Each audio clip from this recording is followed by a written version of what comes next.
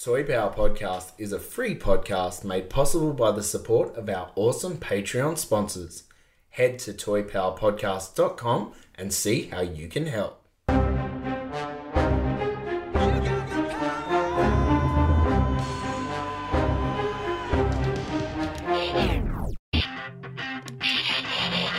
Oh yeah, business power.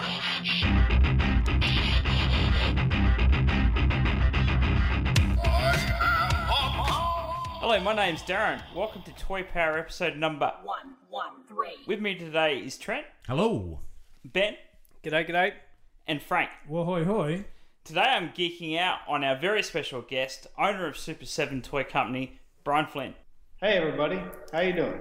We are very good, sir. And how are you? I'm enjoying a lovely Friday afternoon. Since I am an American, I've already had pizza today. Nice. Excellent. That is, we're just having our breakfast, incidentally, but pizza is generally frowned upon as a breakfast food. But we have done it, haven't we? Unless it's cold pizza Yeah. from the fridge the next day, Yes. then pizza's okay. And sometimes, weirdly enough, it tastes better than it did. It certainly right? does. Cold pizza is actually very topical with some of the things we're going to get into. It will this be. episode later. Maybe your sculptors down there are going to be sculpting some miniature pizzas in future. Ooh. There's probably pizza in their future, yes. All right. Well, as we do here on Toy Power, when we have a special guest, we like to get a bit of a feel for your sort of toy history, I guess. So we've got a couple of standard questions we ask just for listeners who don't know who you are, just to sort of get a bit of an idea. So, first question we've got here is, as a 10-year-old Brian Flynn, what was your favourite movie? I was still, it was basically two movies. It was Star Wars and Tron. Nice. Yep. Wicked. Yeah. You know, the guy, Flynn is the lead guy in Tron. Like, he did all the designs. I mean, it was pretty much meant to be. Nice. Excellent. And this is original Star Wars or Empire or just all of the original trilogy? Original Star Wars. I'm still one of those guys that's like, original Star Wars is the best. Only because that's the one I saw the first. Fair enough. Fair enough. Yeah. So sticking with a 10-year-old, if you as a 10-year-old Brian Flynn, what was in your toy box as a 10-year-old? What was your favorite toy? At 10, my dad was in the military, and so we had been stationed in Germany, and we're just moving back to the States.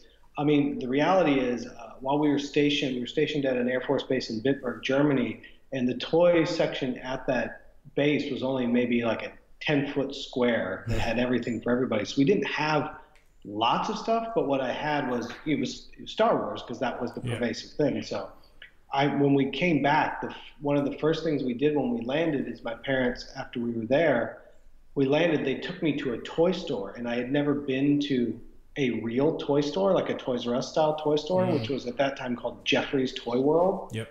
And they pulled up into this parking lot at night, and I remember the lights in the parking lot and everything, and it looks like it's a car dealership. I'm like, where are we? They're like, we're at the toy store. I'm like, that's not a toy store. And then they walk me in, and it's this palatial thing with lines forever. And we walk to like the action figure section. I turn the corner, and it is this row of Star Wars figures that never ends. And I was just floored, and they were all Bespin Leias. Wow. Just got there too late. all the popular stuff was gone. I was so stoked. I'd never seen anything like it. I had never seen commercials, because on the Air Force Base, they played TV, but when it would go to commercial break, they just inserted Army, Navy, Air Force, Marines. Of course, yeah. So I came back and they turned on TV, and I'm like, what are these wonderful commercials? Cartoon commercials. There's a rabbit that will feed you cereal. I just sat and watched commercials for like days. Outstanding. The production values of some of those old commercials are wonderful, and how they would light them and act scenes out with the toys. I remember, a lot of the Mattel ones were wonderful, but even Tyco, with some of the dioramas they created for their Dino Riders, and they had motorized action features, and they'd light it in such a way that it looked almost real. You know, the production qualities and effort they went into was quite superb. I even think back to the Diaclone ads you used to see, because they were just had the little models in scale with what we know as Transformers now, and it must have been stop motion because they'd use the actual toys and explosions and smoke effects and glorious. Better than some of the animation that gets around today, to be honest. But they also had a lot bigger budgets and a lot less competition. True. All right, speaking of competition, all four of us here at Toy Power, we all love our Ninja Turtles, and as fate would have it, we all each have a different favourite. So there's 4 turtles, 4 of us, and we each have our own favourite. So our question to you then is, Brian, which could determine who is your biggest fan in the room, who is your favourite Ninja Turtle? Casey Jones. Oh, yes! He's done it! It's gone the diplomatic Nice answer. and safe. Nice. Gungala. Yeah, so there you go. Good answer. Well done. That mask that he had, Yep. the bat, it was just like, this is the coolest guy in here. Yep. Well He's said. very cool. Amen to that. You know, and being a little bit older, by the time Turtles came out, it was just like he was just a little older, tougher, cooler, more badass guy in the Turtles. So I was like, all right, that's my guy. Excellent. Yeah, that makes sense. So moving on to the Masters of the Universe Classics license. Given that the 1987 film designs in the Collector's Choice line so far the ones that have been unveiled are designed by William Stout, does that mean characters designed by others are off the table, i.e. Skeletor's troops? For the most part, yes. The movie is a very, very difficult thing because the people that made the movie don't exist anymore, Canon Films. Yep. Yeah. And there are a host of issues with who owns what, not only within just Masters of the Universe, because Mattel doesn't own Masters. Universal owns Masters. Mattel owns the rights to the toys of Masters, and then Mattel has certain rights to produce content, but it's actually owned by Universal Studios because Mattel sold it in the early 90s because they thought it wasn't going to ever be worth anything. And so Classic Media bought it, then Classic Media was bought by DreamWorks, which was then bought by Universal. Right. So already within Masters, you have 2 competing entities for what goes on with it. The movie is yet another thing. And then the people involved with the movie despise Mattel, would be a polite term for it. And so you have to then go around, and how we sort of worked through a lot of this was when they made the movie, they did not buy out the designs for all the costuming from William Stout. They only licensed the rights to his designs. And secondly, and because we're not Mattel, those people were more prone or open to working with us on stuff around the movie. So then part of it was getting the rights from William Stout to the designs, then it was getting the rights to the character likenesses and everything, and working around all the other pieces to get the movie put together. But in terms of what you're talking about as a holistic sort of thing, we do not have the rights for the movie as a whole. But we have the rights to, I think, the main, if I were to say the main pieces that people want, we have that. Yeah, nice. Excellent. And there's some interesting images that have cropped up. Notably, She-Ra made an appearance, and I can't remember if it was William Stout or Ralph McQuarrie that did that original William concept. Stout, It was I William believe, Stout who that did did that She-Ra. design. So things like, did a costume physically have to be made, or is it actually the drawn design that kind of gives you access? It is, in the case of that, he did the production design. So if we wanted to go back and make something that was the, concept drawing of She-Ra from William Stout, as long as we had everybody along the way in line, we could do that. Yes. Okay. Cool. Oh, that's great. Can I just say, as a fan, a huge thank you and congratulations for navigating that minefield of the multiple licenses to bring us these William Stout design figures. They look sensational, and we've been waiting since 1987 to see them in plastic form. Yeah. So huge thank you and congratulations for navigating that minefield of so many competing interests. Yeah, it was, there's a lot of stakeholders in it. It's been pretty funny because we thought going into it, like, oh man, the classic guys, their brains are going to melt when they see the movie, because that's what everybody talks about. And of course, the moment we announced it, like half those guys were like, I don't want that. Well, yeah, we did an episode where I broke it down because I was reading a lot of the fan reaction to that, and I thought it was odd, particularly in the context of going back and looking some of those He-Man.org, top 50 lists, and really, He-Man, Skeletor, they all feature God Skeletor or Golden Skeletor. They all featured really prominently in those polls. So it was a strange reaction. It certainly wasn't the reaction in this room from us. I mean, we love those. And we'll talk a little bit more about some of our reactions to what you showed at New York a bit later on, because it was quite outstanding from what we saw. But yeah, you can probably never predict how fans are going to react. I think it really just comes back down to, at this point with that line, the fans are very focused on, what they want to see in the line, which is why they care, which is great. But they're very focused, and if you don't come out with the 4 they were hoping that you were going to come out with, well, you're just screwing it all up. Yeah. And it is hard. I can see in this era, we're 11 years in, what I consider to be, my next 4 that I would want might be totally different to what, Trent or Ben or, or even Frank might think, would be the next logical 4. Yeah.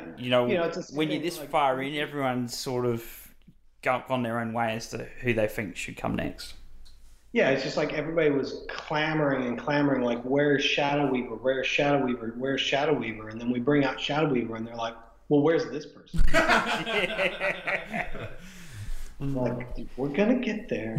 Just one burning bridge at a time. So, looking at both the Mattel and Super 7 runs of Master Universe Classics, Collector's Choice, and Club Grayskull figures, which unmade characters do you want to get into the lines while we still have the license?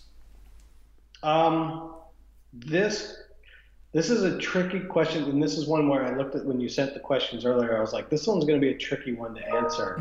I mean, obviously, stuff that we're working on, we're trying to get those things out. The real issue right now, really more, is now that they're going to make a Masters of the Universe movie, is how long will they let me make things? Yeah. Mattel as a corporation, and this is not limited to Mattel. This is with many toy companies.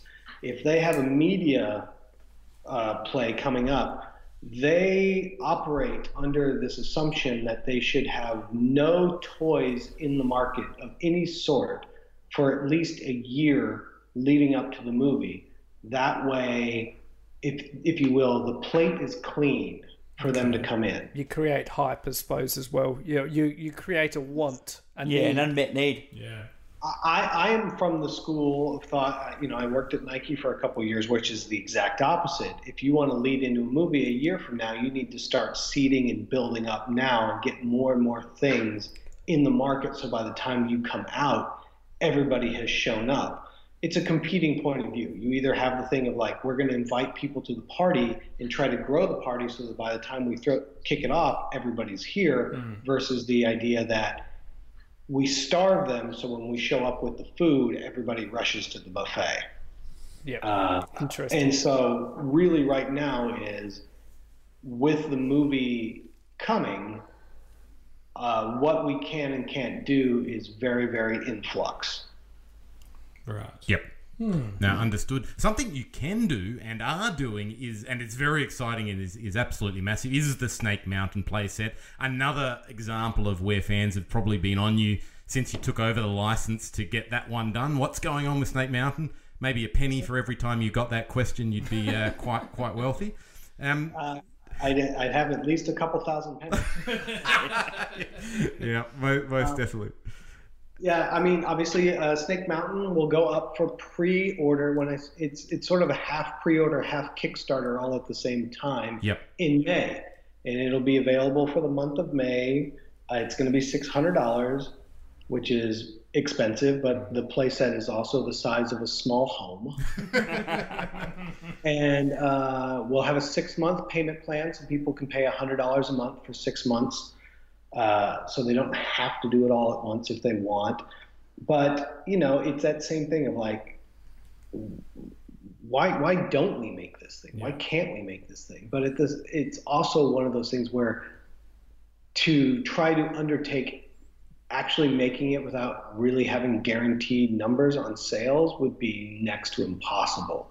It's so big and it's so expensive to produce that it could literally, if we were trying to do it a different way, it could bankrupt the company kind of thing. Yeah. Now, the Kickstarter that you've mentioned, I mean, that makes a lot of sense in today's market. I'm just thinking, turning my mind to what we got from Hasbro in the sail barge, the Katana, Jabba's sail barge. And for a mainstream, big mass market toy company to basically say, look, we want to do this big item, but it is the biggest Star Wars item we've ever made. Let's have a look into crowdfunding as an option. So it makes sense as the way to approach something of this size. Can I just make one prediction, Brian? Once it goes on sale, half the fan base will be saying, "Why didn't you make the Fright Zone?" We already have had a lot of people ask us when Fright Zone is coming, and it's like, I don't even have Snake Mountain. No, I know. It's not like us fans. It's no different than when we show up, everything at Toy Fair, which I'm sure we're going to talk about. Everybody was like, "This is awesome. What's next?" Yeah. I'm like, "I just showed you 20 figures you've never seen before. Like, can we get to this first, please?" Never enough for some people. Yeah, my mum used to say when I was a kid, the more you get, the more you want, and it's something you say about most of the fan base, probably. Maybe, but at the same time, they're excited, which is great. I just have to kind of also at a certain point going, I need you to focus on what we have right now. Yep. And then once we get through what we have right now, we can worry about what's next. But if we don't get through this, there won't be a what's next. Actually, that's a good segue there. Speaking of what's next, I am one of the larger Ninja Turtles fans you will ever see. So I was very excited to see at New York Toy Fair and I know it was just a little piece of cardboard that just had a logo on it, but I've been saying to these boys for ages, going, do you know what? There needs to be a Turtles Classics line, and I'm sold. And you brought that dream to life. Of course, being just a little piece of cardboard, there's a whole lot of questions that spring up from that. One of which, in particular, we've seen lots of companies at the moment, everyone from NECA and obviously Playmates and Mondo and all sorts, having different parts of the Ninja Turtles license. So we just wanted to sort of get a feel for what you are licensed to do. We know they're going to be classic sort of scaled, but is there any restrictions on that, or anything you have to work with? It'd be Nickelodeon. Sorry, who are the owners of the property? Well, I mean, with the first off, sort of in sort of the bigger question, what we have a license to is what they're now calling classic turtles. Mm-hmm. We are not dealing with modern turtles. So we're definitely dealing with, the first generation of Teenage Mutant Ninja Turtles, which is basically the cartoon and the toys. What was done by Playmates and everything else like that. Obviously, we were not aware that NECA was going forward with their line, and NECA was not aware that we had been given the license. But Randy at NECA is a really good friend of mine, and they make amazing, amazing products. So we just sat down and talked about what each of us had planned to do and found, our different ways to go about what we're doing. And then they're definitely doing a little bit different approach, and they're going to be selling their stuff, basically, I think they've already announced their target. Yes. They have. Yep. Yeah, so I'm like, what's real? What can I talk about? But they've announced their target thing, and they're trying to basically say, like, okay, Playmates is in the toy aisle. NECA is very firmly at sort of a much more mass level play to the adult collector in the DVD section. And then where we're at is sort of, where is that really sort of higher end deluxe figure, not unlike what we have been making for Masters of the Universe. And then we've got a slightly different point of view on how and what those figures will be that I think we'll be showing people come San Diego Comic-Con. And then I think it'll be a little bit more like, okay, this is what these guys are doing, this is what these guys is doing, and I think it'll be fairly obvious to everybody at that point. Well, that's wonderful. Wonderful that you've had those conversations with Randy and sort of just worked it out between you, because they're producing some absolutely amazing figures, and those movie turtles they did are just, they obviously had the license to do the 1/4 scale, and they've been very carefully edging their way to try to get into that 6-7 inch scale, and they look absolutely sensational. But imagining what you guys are going to do in that classics style is going to be a must-have. Lovely to see them working together to get as much product out as possible. Yeah, we want nothing but the best for both you and NECA in terms of this license. Yeah, and then for us, we don't look at it, like I said, there's the big toy companies, there's the Hasbros, the Mattels, the Spin Masters, and now what you could say is the Funko probably.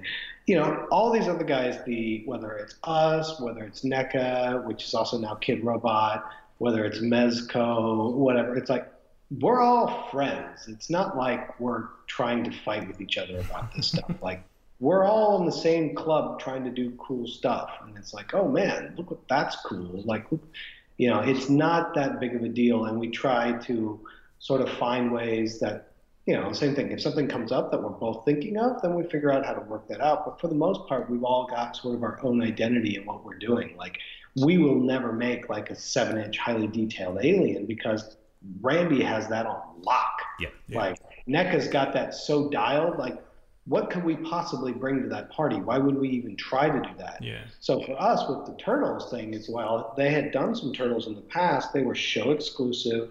They were only at cons, and they didn't. And when they came to us with this much larger process that we're working with them on, we were like, okay, well, they're not playing in this space right now. We were not aware that they had moved into a bigger space, but we've worked it out, and I'm not terribly worried about it. Awesome. Cool. Very cool. Okay, moving over to Toxic Crusaders. So at the New York Toy Fair of 2019, you revealed the awesome prototype of Toxie from Toxic Crusaders in a classics style. Have you guys from Super 7 considered including Wave 2 of the 90s unproduced figures in their Toxic Crusaders Super 7 line? We're actually talking about doing quite a lot of stuff with Toxic Crusaders. That's awesome. It's one of those things, like when we did the Toxic Avenger figure, we really didn't expect it to be very popular. It sounds silly, but it's like we wanted to make it because it was funny, sort of this cult movie, we think it's kind of a screwed up thing to make. And then once to me as an adult, for the Toxic Crusaders, like, I bought the Toxic Crusader toys when I was 19. Nice. I went to KB Toys and saw them on the shelf, and I was like, these are the most jacked up toys I've ever seen in my life. These are so cool. Yeah. The packaging and the color schemes are the most eye-catching toys I think some ever made almost. Exactly. And really at that run right then in the early 90s, what was being made as mainstream toys, when you look back at it, is completely bizarre. The fact that they were green-lighting, Toxic Crusaders. Let's make Beetlejuice figures where you squeeze the leg and it turns into a head on a roach. Let's, Swamp Thing. That sounds like a great kid's cartoon. Yep. You're like, I don't know what was going on, but everybody was making the most screwed up toys ever, and they're amazing. Agreed. So when we did that, we were like, oh, it would be funny to make a repaint of the Toxic Avenger like the Toxic Crusader. And when we made that repaint, it outsold the Toxic Avenger, and we're like, oh, wait, do more people care? I thought I was the only person that thought the Toxic Crusaders line was cool. And I think what it comes back down to is that for so many people, it wasn't even so much that they cared about the cartoon. they just love the toys. Yeah. Agreed. And they were done at a time when, and I think Turtles has a lot to not answer for, but it's probably the catalyst for a lot of these crazy IPs coming out. I mean, who would have thought making The Toxic Avenger, I mean, that film with all its ultra violence and really visceral violence, to make that into a kids show? I mean, that's quite a strange leap. Like you mentioned, you know, Swamp Thing, there was RoboCop was being done in action figures, Alien figures and Predators. That early 90s, I think Turtles sort of, with its concept and taking a dark, gritty, independent comic and turning that into a kids-friendly, people thought, how can I take my IP and make something out of that? But those figures are so similar. I mean, they're sculpted by Playmates, very similar in scale and aesthetic to the Ninja Turtles, that a lot of us here that were Ninja Turtles fans got into that line because of, I guess, the similarities and just how striking they were. Well, no, that was Playmates specifically tried to take Toxic Crusaders and make that the next evolution. It didn't work, but they tried to make that the next evolution.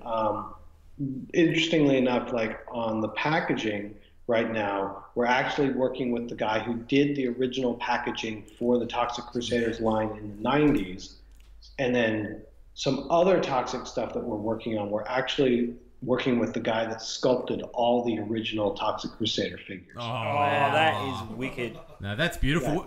Yeah, he literally lives like an hour away from here, which is the nuttiest thing ever. That's wonderful. You hear a lot of these stories now where, you know, people are coming back and working on these lines second time around, and that is wonderful to reach out to those people and get them involved. And can I just say, just while we're talking packaging, our She-Ra figures, incidentally, we all ordered the She-Ra Catra 2-pack based on the new DreamWorks animation. They've arrived here in Australia. It took a while, but they have made it, and I was sort of the distributor to the guys here at Toy Power.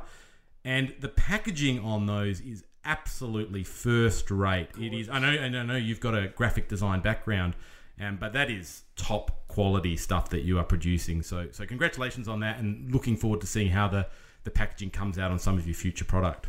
And they were packed beautifully as well in terms of how they shipped. They shipped absolutely mint with those little square sort of bits of cardboard holding it all together. They absolutely came out perfectly. Oh, good. That's another thing. Like, you know, they asked us to work on those figures for the launch. Like, that's all we get to do. Mattel will be doing the figures for the line. That's the only part we get to do from that thing. But it was the same thing. Like, I showed the show to my daughters, and they binge watched it like 2 or 3 times in a row. And I was like, that's the whole point. Yeah. Like, we got to make these toys, yeah, and we got to make them as best we can. I will be very interested. And this sounds negative. It's not supposed to. I will be very interested to see what the Mattel stuff looks like. Absolutely. Yeah. Oh, it's going to be hard to stand up to the quality of what you guys have put out, but let's hope they do get to something. That's polite of you to say. Yeah. No, they did look absolutely sensational. I bought 2 sets myself. One I was going to open, but the packaging was so good. I'm like, I've almost got to keep both of these sets sealed up. Interestingly, we'll move on to a bit of fan engagement, and I've been sort of following Super 7 since the Masters acquisition, but I know obviously you guys have been around for a lot longer than that, and you've really, you know, carved out a very important niche in the toy space and putting out some really interesting stuff. Since I've been following you, you've done, from what I've seen, my perspective is really following, you know, fans. You know, obviously you're at the cons, you're talking to fans, you're taking requests, you're coming on podcasts like ours. But you know, the track record of probably when you said you were going to do a vintage, you know, continue maybe the 87 vintage Master of the Universe line, everyone got in your ear about Hero and Eldor, and sure enough, you know, you've manufactured those, they're coming. Snake Mountain, you know, thousands of pennies that you've got for that. The Master of the Universe movie figures. So you know, you've got, and there's probably countless other examples where you've taken on board and made these things actually happen. This is a tricky one, the sort of fan requests, and I'd be interested to sort of understand your philosophy around, you know, how you take on fan requests, information, digest that, and then work out what you're going to do with those sort of comments. I think the first thing with all of this is obviously pretty much everybody here, we're collectors already. So we have sort of our own internal bearing as a collector of like, what do I want to make? And that's usually where we start. So with Hero and Eldor, it wasn't just because the fans asked for it. It was like, yeah, of course we're going to make Hero and Eldor. But it's not as simple as just like, okay, cool, here, just go make it. And I think people will be when Hero and Eldor show up, there's a booklet that comes with Eldor that shows the evolution of how that character came to be. One of the things that we came across, we've talked about it a few times, is there was a designer at Mattel that passed away a number of years ago, and a friend of mine managed to buy most of his estate from his family. And in there were all the concept drawings for Eldor. And so it didn't start out the way the last figure ended. But that book that figure actually comes with a book behind it. And instead of being a mini comic, it is a 16-page mini book about how all the sketches of how that character evolved from where it started to where it ended. It even has on one page the original schematic blueprints for how the scroll was going to function. Wow. That is awesome. So there's a lot of that stuff where we come down and it's like, we start with sort of what do we want to make? But once we sort of get past that point, the reality is, as much like all of us, when you get into the details on all these characters, you can't know everything about every toy line ever. So when people start saying, hey, you messed up, or hey, you missed this, it's like, oh, okay, hey, well, let me take a look. Like, did we? Did we not? And the hard part is that you start to get down a road where it becomes an arbitrary decision. Yep. Where 50% of the people believe that this is the way it was supposed to be, and 50% of the people believe this is the way it was supposed to be, and you have to make a call on which way you think it's supposed to be or why. So the good news is the reason that we get so much fan interaction like that is because people give a shit. They care about what the toy is. The hard part is when that focus becomes so myopic that they can't see that anything beyond their opinion is correct or incorrect. Yeah. But there's no sort of winning that battle, so I try not to fight that battle. I just try to, talk about the fact that if they're not enjoying this, then there's probably a bigger issue. Like, this should be fun. Yep. And yes, maybe we made a decision to make Triclops in the green that you didn't like, but that doesn't mean it should wreck your world. Yeah, no, exactly right. It's perspective. Yeah, but the reason that they're pissed off about it is because they care, and sometimes they have a very valid reason for that, and sometimes, we're not perfect either. But it's one of those things where we try to walk the line as much as we can, and invariably, I think you're going to get people that believe that that's what we're trying to do, and then you have people that believe that we're trying to do the exact opposite. Yeah, well, you can't control that. Brian, you did mention something there about the estate of the Mattel sculptor and illustrator. I seem to recall a conversation that you might have had where you uncovered some sort of torso molds or some bucks from the original Masters line. And I think that was sort of when you just acquired the license, you mentioned you had those. Has there been any progression on whether we might see those or they might be turned into something that might actually come out into product? I'm hoping that we will be able to make that stuff one day. I would say that sort of falls right back into the same sort of conundrum that we're in right now with the movie. The fact that the movie is going and has greenlit has sort of changed a lot of our future plans. To what extent is still a little undefined. Yep. But we have there's some torsos, there's an arm, there's a few other pieces that have never been made that we uncovered. We uncovered a bunch of lots, in fact, over 200 pages of designs around characters, some of which came out, a lot of which didn't come out. Some of those that didn't come out for good reasons. Some of those are actually pretty cool. Yep. The whole evolution of Eldor as a character was in there, and something we've never talked about, and is not in there. But I've actually got sketches for both Skeletor and the soldier as 5.5-inch Mattel figures that were never made. I have sketches of movie Masters of the Universe figures in 5.5-inch that never made. That's epic.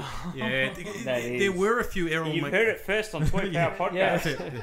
The Errol McCarthy illustrations, and I know he did a lot of the card back work, but there was a couple of images from the movie. I think one of the Dolph He-Man and the Frank Langella Skeletor battling sort of on a New York skyline. So that's interesting to hear that comment. That might have been a sort of future direction that they were exploring. That's absolutely fascinating. Brian, if sketches of more giants other than Titus and Megator, there's all sorts of stuff. That's very.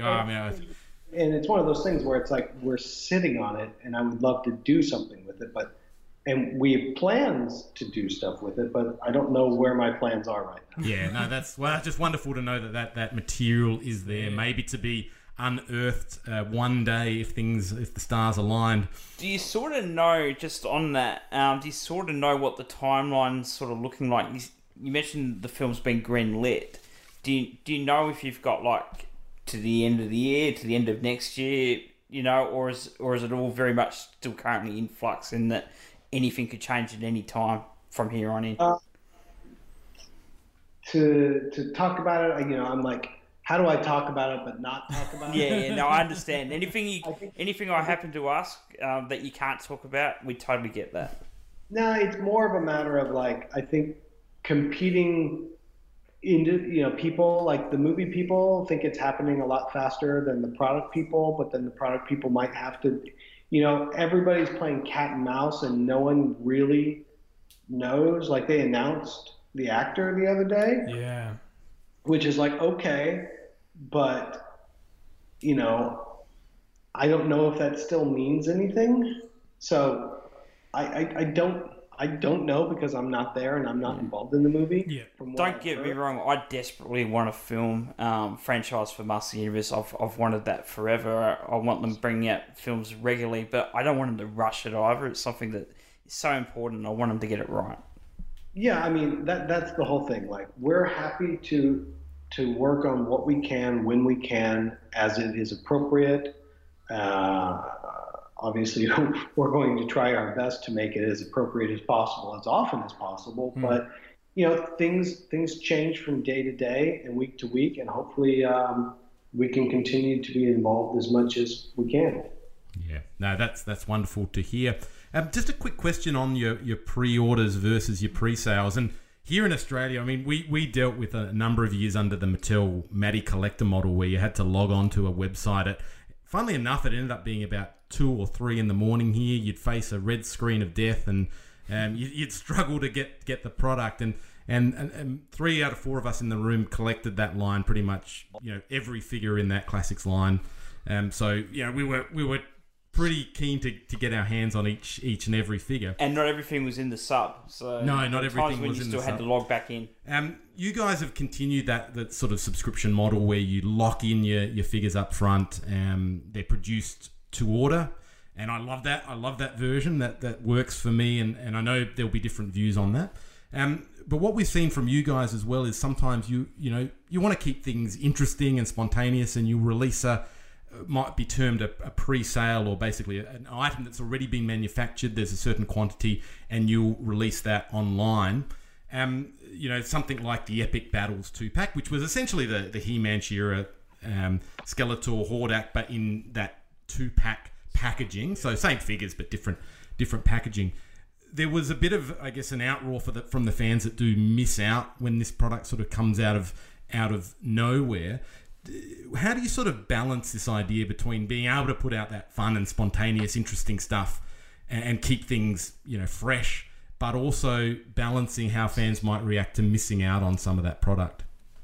I think there's a couple different things to talk about there. I mean, obviously, with the pre-order strategy for us, one of those things is we want everybody that wants a figure to be able to have the opportunity to get the figure.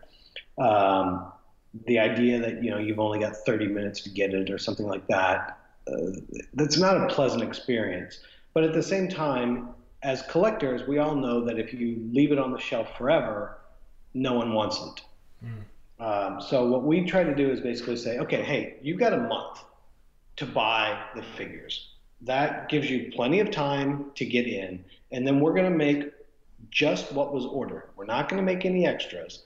And so that the thing that struck me with the earlier iteration so much with Matty is that they would overproduce so that they were available online, because the idea was to be altruistic, and the idea was to make it so that as a collector you could come in at any point and pick up some of the old figures, which was really nice.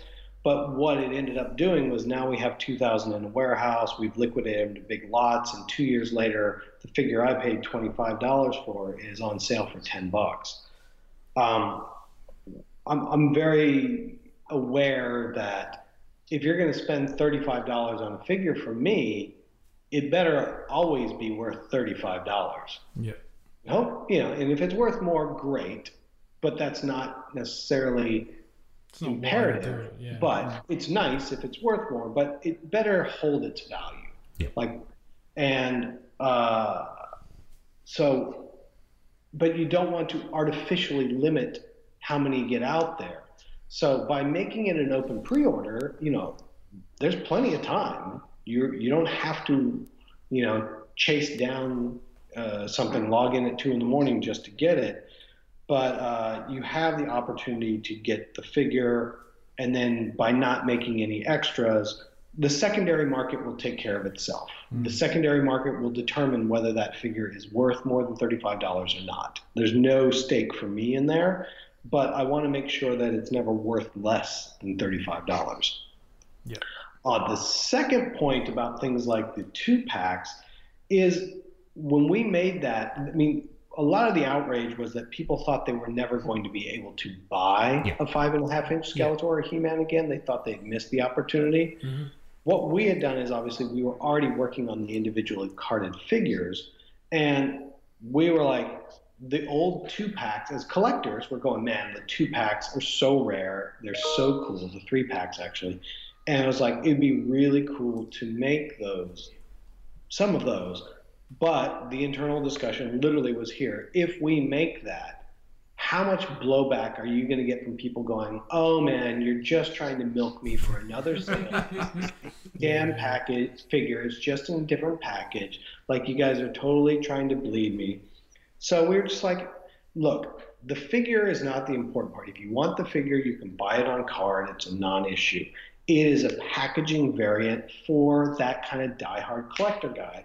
So how do we make it sort of special? And so what we did was when we did with the Epic Battles 2-pack, that was also when we were releasing Stridor. And we just said, okay, hey, we're going to put them up. We're not going to necessarily tell anybody, but we're going to put up the 2-packs. And for those guys that are the diehard supporters of the brand, that the moment I open up the pre-order for Stridor, day one, they're on the website, I'm buying my Stridor, I'm not missing it out. Hey, here's a thank you, because you're the kind of guy that's going to be OCD enough to be like, I have to have the alternate package of the 2-pack too. There's a way that we can do it and not feel like the average collector is obligated to buy it or feel like that we're milking them for extra money. Yeah. That was the thinking. Yes. How it blew up was it predated the individual carded figures, so then people lost their minds that they did. Figure on card, which was not the case. And I think that once we made the announcement that yes, you'll be able to get them on cards, it's no big deal, most of that died down. There were still a fair amount of people that were annoyed that they couldn't get the box set, but it's also one of those things that we just were looking at saying, hey, you know, this is going to be a small group of people that are really going to be the people that want that extra package. The Los Amos was very similar, where we went to unboxing in Mexico City 2 years ago, and you know, you can call it ignorance or whatever, but, you know, I just haven't spent a lot of time in Mexico. And when you go down there, you realize that their priority of pop culture is very different than ours. Obviously, if you're in the States, Star Wars is number one. Transformers and Turtles are 2 and 3. And Masters is somewhere around 19 or 20, you know? Yeah. Behind Marvel, behind everything else. Yeah. And going to Mexico City, what we didn't realize is that, you know, Turtles is number one, Transformers is number 2, but Masters of the Universe was like number 4 or 5. Oh, wow. Yeah, okay. And you, when you take a step back and you really think about in sort of other travels that I've done, especially through, you know, Africa and the Middle East and the Far East, and when you think about stuff you see coming out of Mexico and South America, every bootleg you've ever seen is based on that Masters of the Universe form factor, that 5.5-inch fully ripped form factor. Every bootleg under the sun is that style. And what we didn't realize was that Masters has so much more cultural cachet, importance, however you want to define it, in Mexico than it does even in the States, and it means more to that customer. And we came back from unboxing that year saying, if we're going to come back next year, which we wanted to do, we really should do something special for that Mexican customer.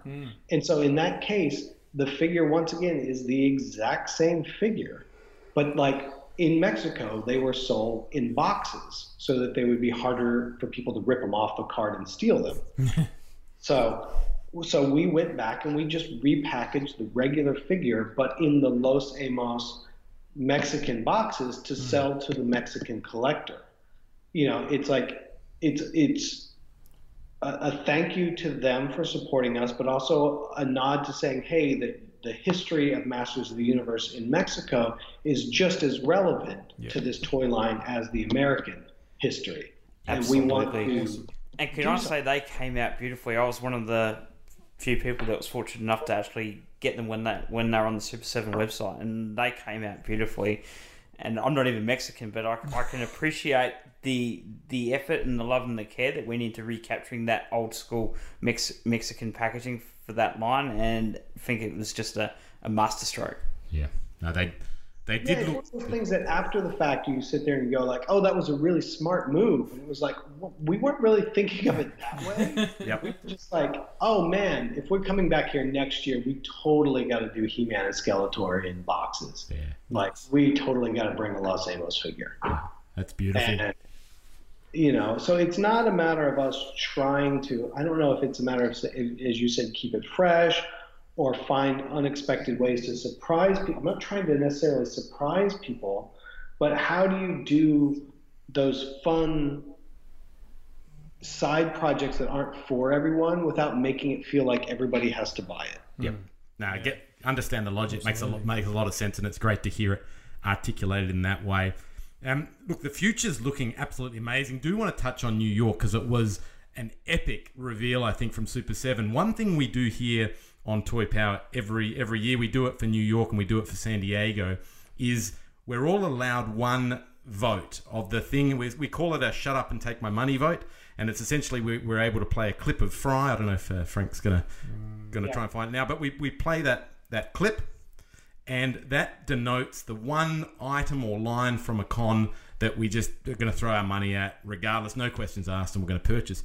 And this year, for probably the first time ever, Super 7 got all our votes. And interestingly, for different lines, I think I shouted out the vote for the placard. It was just the placard, but it was your placard for the new Ninja Turtles line. Frank and Darren were all in on the William Stout collection, and Ben shouted it out on Toxie. Toxie, yep. And I guess the love of that. But there was also some other wonderful product you had there. And really what you were looking to do was take what you're doing in Masters of the Universe Classics and continue that sort of 6-7 inch line, but expand it into things like we talked about Toxic Crusaders, like we saw at the con with your Conan, your 1970s Conan figure. We also saw absolutely out of left field and sculpted again by the Four Horsemen, but Ren and Stimpy. Which look amazing. Yeah. And I love like the Stimpy's got a removable face plate, and it's like different expressions It's pretty and much the whole figure is like a removable part. But look, and that stuff we saw that, and it was just amazing. I just wanted to get a gauge of sort of how excited you are and it is to be part of taking that beautiful classic style that the Four Horsemen sculpted and put out and has been so popular, and then taking that concept and moving it into other toy franchise license. Yeah, I mean, there's about 6 answers to those questions. The simplest thing is that we're trying to make the stuff that we think would be fun to make, and obviously the classics line is something that we've been doing for a little while, classics and Filmation and all that other stuff.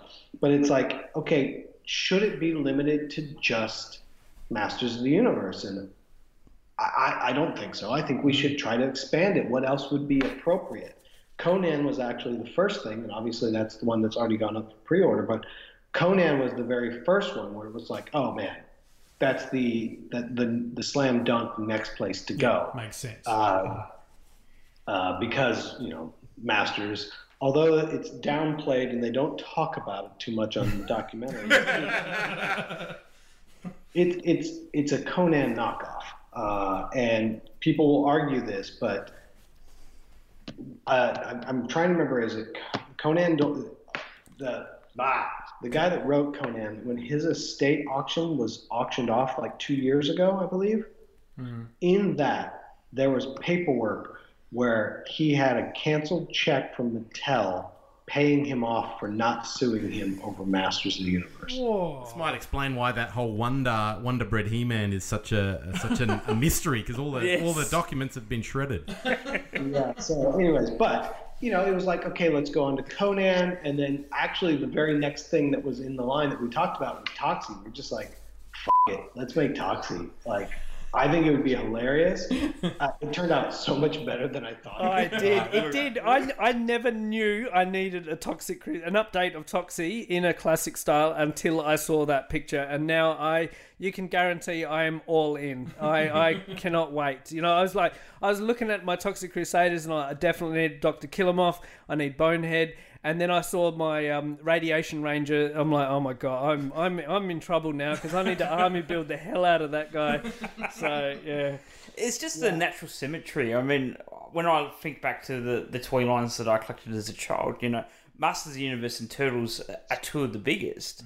But I followed up Turtles with Toxic Crusaders, and for then to see Super 7 repeating that with Masters of the Universe, Turtles, and Toxic Crusaders just feels like you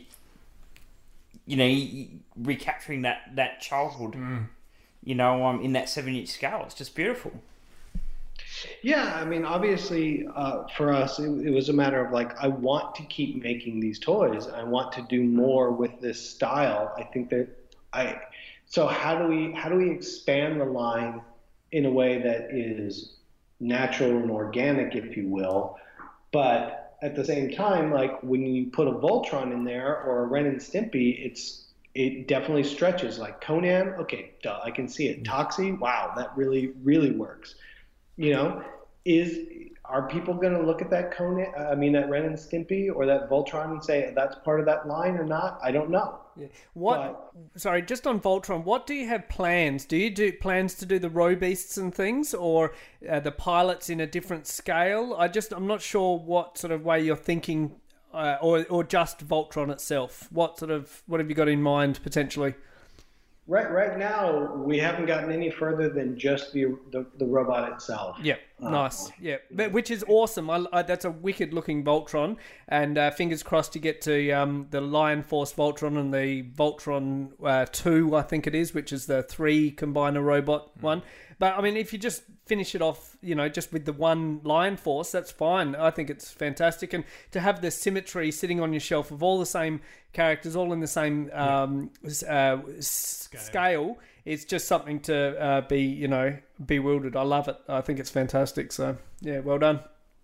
Yeah, and but it's the same thing. Like Ren and Stimpy, they are correctly. It's like should we have scaled them down more? No, I just think they look. I think they look awesome. Like they're going to be almost imposing on your shelf because they're larger than life at that scale. I just think, and the amount of detail you're able to put into the larger size scale versus a 3 3/4 figure, I think you've done the correct decision and boosted it up a notch to capture all those details and things. And the fact that you've got a Gritty Kitty litter tray that comes with Stimpy is just the icing on the cake. Like, yeah.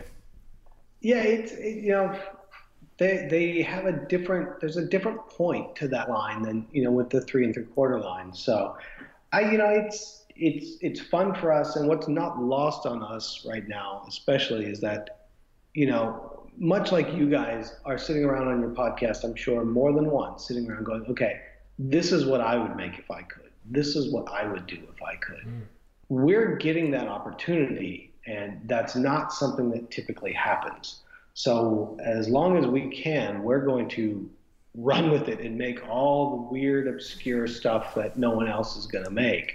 We just got, I don't know if you guys saw the Slayer figure we did not too long ago. Yep. It's the same thing. It's like, who else is going to make Slayer? It's like, the answer is no one. Yeah, nice one. Okay, just wrapping it up, sort of final question. We know you're a big fan of the Japanese monster toys of the 60s and 70s due to the off-the-wall concepts conveying and such. What else do you actively collect toy-wise? Are you more of a just centric on those older sort of toys, or do you collect any modern toy lines, or what does Brian Flynn collect on a day-to-day basis, if money permits, obviously? My wife is going to hate all of these answers. I started collecting toys again in 1991, and the first things I wanted my Star Wars figures again. Yeah. And so I went to flea markets to buy Star Wars figures. And at the same time, I started, what's at the toy store? And I would be buying, Toxic Crusaders and Beetlejuice and all that other stuff. So it usually comes back down in the beginning to Star Wars and what you had as a kid. So Star Wars was it, Shogun Warriors, all that other stuff. But, the reality is in 1991, the toy magazines were just starting. I think Tomart started in late 90 or AFN started in late 90. And at that time, if you go back and look at them, like, it'll be the most valuable Star Wars action figure is Anakin Skywalker. and it's $20. And, it's just, but I completed that toy line by like 93. And so then it was, we didn't know about all the variants, and no one cared about country of origins or, different country manufacturers, or none of that was known. It was just sort of like, oh, there's 2 heads to Han Solo. That was about as deep as you got. Yeah. So then I was buying Shogun Warriors and different other Japanese toys. And then because I moved to the West Coast of the States in 95, the West Coast got a lot of Japanese imports. They brought over a lot of TV shows for cable access, and they brought over vinyls from the 70s. And at one point, I lucked into a collection of about 30 Japanese vinyl figures, especially monster figures. And I didn't know what they were. And if you're really talking about most of the tokusatsu villains, they're really, really abstract, and they're not trying to be something that they're not.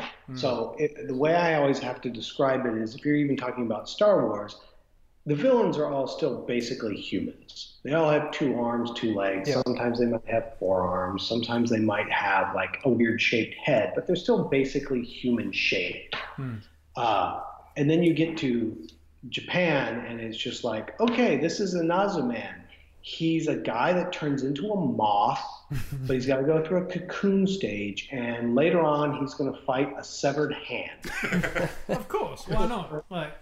Or it's KGK, and it's like, okay, this is a locker that sprouts legs and fights. And the fact that the willing suspension of disbelief mixed with the just here, like, but we'll turn anything into something, and it has to make no sense. Like iconic monsters like Canagon, I mean, it's a coin purse turned into a monster. So I would look at these things with no frame of reference, and then they've taken these character designs and they've sculpted them cute for kids and made them in bright colors. And you're like, this is the most screwed up toy I have ever seen in my life. How do I find more of these? Yeah. And so to a great degree, collecting the vintage toys at that time, I had finished Star Wars, I'd finished Tron, Clash of the Titans. There's 5 or 6 toys in most of these lines. There's not. You can pick them all up, and when no one cares about them and they're $2 each, you can get done pretty quickly. With the Japanese vinyl, it was something I had no frame of reference for. They were hard to find, and there's no quality control. So, like, generally speaking, like if you find a Skeletor always looks like Skeletor. Unless you're going to buy a Leo Skeletor or something like that. There's a couple changes, but they're fairly minor. In Japan, with the vinyls, it was the exact opposite. You run out of blue plastic, use red. You run out of red paint, use green. It doesn't matter. Yep. So I would go over there and I would just keep finding all these weird, it's like I have this toy, but it's in yet a different color again and again and again. And I just bought that stuff for years because if you were a serious Japanese toy collector and you were older, you bought tin. If you were a new jack, you bought die-cast, and vinyl was the garbage. Yeah. So I could go over there, buy vinyl figures for $10 and $20 each. And I would go into shops, and I actually had this happen in a shop that I went into fairly regularly. I would go in, and they would just have bins of vinyls on the floor. And I would buy 10, 20 at a time. And like my 3rd or 4th trip in to this one shop, the guy kind of pulled me aside and in broken English said, "Look, you're spending enough money. Quit buying the junk. Here's a nice GA01 Mazinger Popey die-cast. This is what you need to be spending your money on." And I was like, yeah, I'm just not that interested in this. I'm interested in these weird monsters that I don't have a frame of reference for that I can react to just on an aesthetic level. Yep. So that was always interesting to me. But along the way, like I still buy modern toys here and there on, what interests me. Like every time, Hasbro puts out another goddamn Star Wars wave with a black card with the silver border around the card, I'm gonna buy it. Yeah. It doesn't matter that it's this stupid, I don't even know what to call it, I want to call him Emperor Part 2 from, this last Star Wars movie, but it's just like, yeah, I'm going to buy one because it's got the black border. I can't not buy it. Yeah. But at the same time, there's a lot of cool stuff being made out there, and the quality level of toys has never been higher. Yep. I agree. So there's more opportunity, I think, than there is budget. But I try to buy, I don't know, I try to buy, it's like I buy a little bit of everything. Like I thought that Ashley Wood's take on Iron Man for 3A was amazing. I thought that was really cool. I'm like, this is the only time where something as interpretive as that is ever going to be able to get made. Yep. Like, I need one of those. Yeah. That's cool. Very nice. We're conscious of the time, and we want to send you off to your drinks, and that being a Friday night over there. I do want to just end, this episode is airing on the 31st of March. It will be early over there in the States. It is the last day to get on and pre-order your William Stout collection. You get Skeletor, you get He-Man, God Skeletor, and the movie-accurate colours of Karg with the new hook. So if you haven't got that, I know orders generally for you probably, Brian, they'll spike on the first day and on the last day. So get in and place your order for that, because we're probably never going to see movie figures again once the license goes back to Mattel. Brian, it has been an absolute pleasure having you on Toy Power. We are so thankful for you making the time out of your day to come on and chat toys with us, and we loved every minute of it. Thank you so much, Brian. Please come back, Brian. I've just got to say that anytime that you're able to come back, we would love to have you back. If you ever want to talk Turtles after San Diego Comic-Con or Masters of the Universe or Toxic Crusaders or anything else, consider yourself invited. You're gonna love what we've got planned for San Diego Comic-Con. Yeah, look, Frank's just about to explode. He can't contain himself. Yeah. None of us can. Yeah. So good. I get the idea that there might be a Beetlejuice surprise or something. Bring it on! Yeah. We've tried to get that. We don't have that yet. Right. Warner Brothers won't play ball. What's that? Warner Brothers aren't playing ball with that license. Warner Brothers has just been difficult in general. Okay. Well, there goes my begging you for a DC movie accurate Batman in the 7-inch scale. I guess that door's closed. Well, I've had a bunch of people ask about stuff like that, and it's just like, look, it's like asking about DC, asking about Marvel, asking about Star Wars, or asking about WWE. It's like, that's like screaming at a wall. Like those four things have guarantees and master toy contracts, the likes of which I will probably never be able to touch. Hopefully at some point we will be able to work with some of those people, but those are like $100 million brands. Yeah, nah. Maybe even a 7-inch Superpower style, keep it retro. You never know. The idea A guy can dream. to be even able to make something that could even be remotely considered a toy from those four licenses would be a coup for any company. Yeah, That's yeah. true. Absolutely. The only workaround that really exists is 12-inch highly detailed figures Yes. that cost more than like $100. And that's the realm of Sideshow and Yeah. Hot Toys Yeah. and all that kind of stuff. And we're not going to do that kind No, of stuff. no. So that's the only real carve out that exists. Yeah. But other than that, like, we've had plenty of conversations where we've pitched things about that, and they're just like, yeah, we're never going to give you something that would theoretically compete with what we do. Yeah, for sure. And there's so much stuff, like you said. New San Diego Comic-Con's coming up, and there'll be, if your track record for what you put out at New York is any sign, and with the Turtles license and some of the other classic style figures, I think you're right. We are going to be absolutely blown away, and you could probably have a few more of those "Shut Up and Take My Money" little jingles coming your way on that episode. Guaranteed from Yeah. Toy Power. Yeah. Yeah. I think so. So, thank you so much, Brian. On that note, thank you so much, Brian. And we will wrap this episode of Toy Power. Thank you so much for tuning in to another episode. Thanks, guys, for mixing up the schedule to accommodate Brian. That was great. And we will see you around the toy aisles. And until next time, good journey. You can find the Toy Power team at all the usual online places.